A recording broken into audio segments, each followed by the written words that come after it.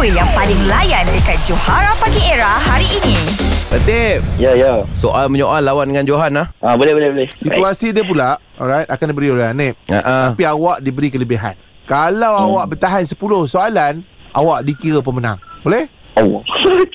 Saya try. 10 je bagi Kak Hang. 10 je. Situasi dia adalah 2 atlet pergi ke kejohanan dunia. Boleh? Okey, lepas bunyi loceng, Latif akan mulakan dahulu. Tip, ready Tip? Okey, baik. Silakan. Johan ada kat mana time tu? Bila kejohanan tu mula? Saya lompat waktu mana? Berapa ketinggian nak lompat tu? Jauh mana saya lompat? Berapa lama dia berlangsung? Berapa orang peserta?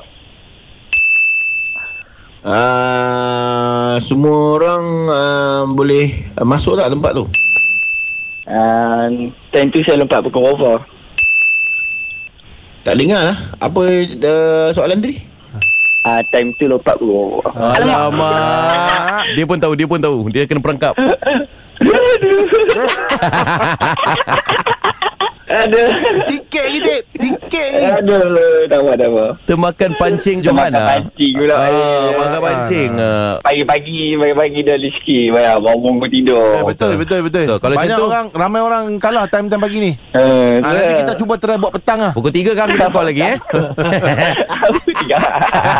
Okey Tip, bila kalah kan, macam biasalah kita umumkan kejohanan. Johan menang. Boleh. Okey. Johan, you win. Baik. Baik. Tahniah Latif. Sebenarnya Latif dia menang. Dia menang tunang. Catch up dengan lawak-lawak on points yang Johara Pagi Era delivery setiap hari Isnin hingga Jumaat. Bermula 6 pagi hingga 10 pagi. Hanya di Era Music Hit Terbaik.